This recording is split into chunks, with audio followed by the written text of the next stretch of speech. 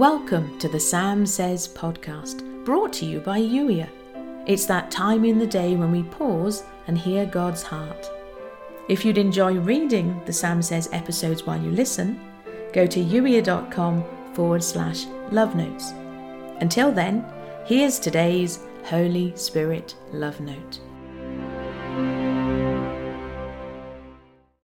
There are so many people you've met because of what you've been doing.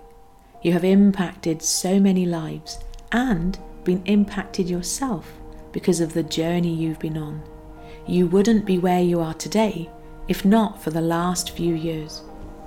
Everything you've experienced, all of it fits together and helps with whatever tomorrow may bring. Nothing is wasted. I really have been getting you ready. And yes, what comes next may look different to what you expected, but you know in part and see only in part. If I'd shown you a picture of tomorrow and laid everything out for you, you would never have believed it to be possible. In truth, I couldn't have shown you tomorrow because you wouldn't have heard me. We are in relationship the way we are today because of the journey. So don't despise the journey, embrace it. Thank me for it, because the path you've travelled has made you who you are today. You couldn't have everything that is to come without it. If someone asks about your hope as a believer, always be ready to explain it. But do this in a gentle and respectful way.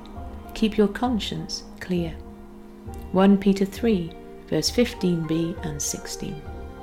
And today's journal prompt: what are you inviting me to be thankful for today? You've been listening to the Sam Says podcast, brought to you by Youier.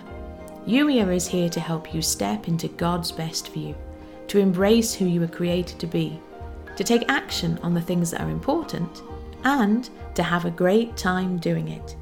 And if you know someone who'd benefit from the Sam Says podcast, please do share this episode with them.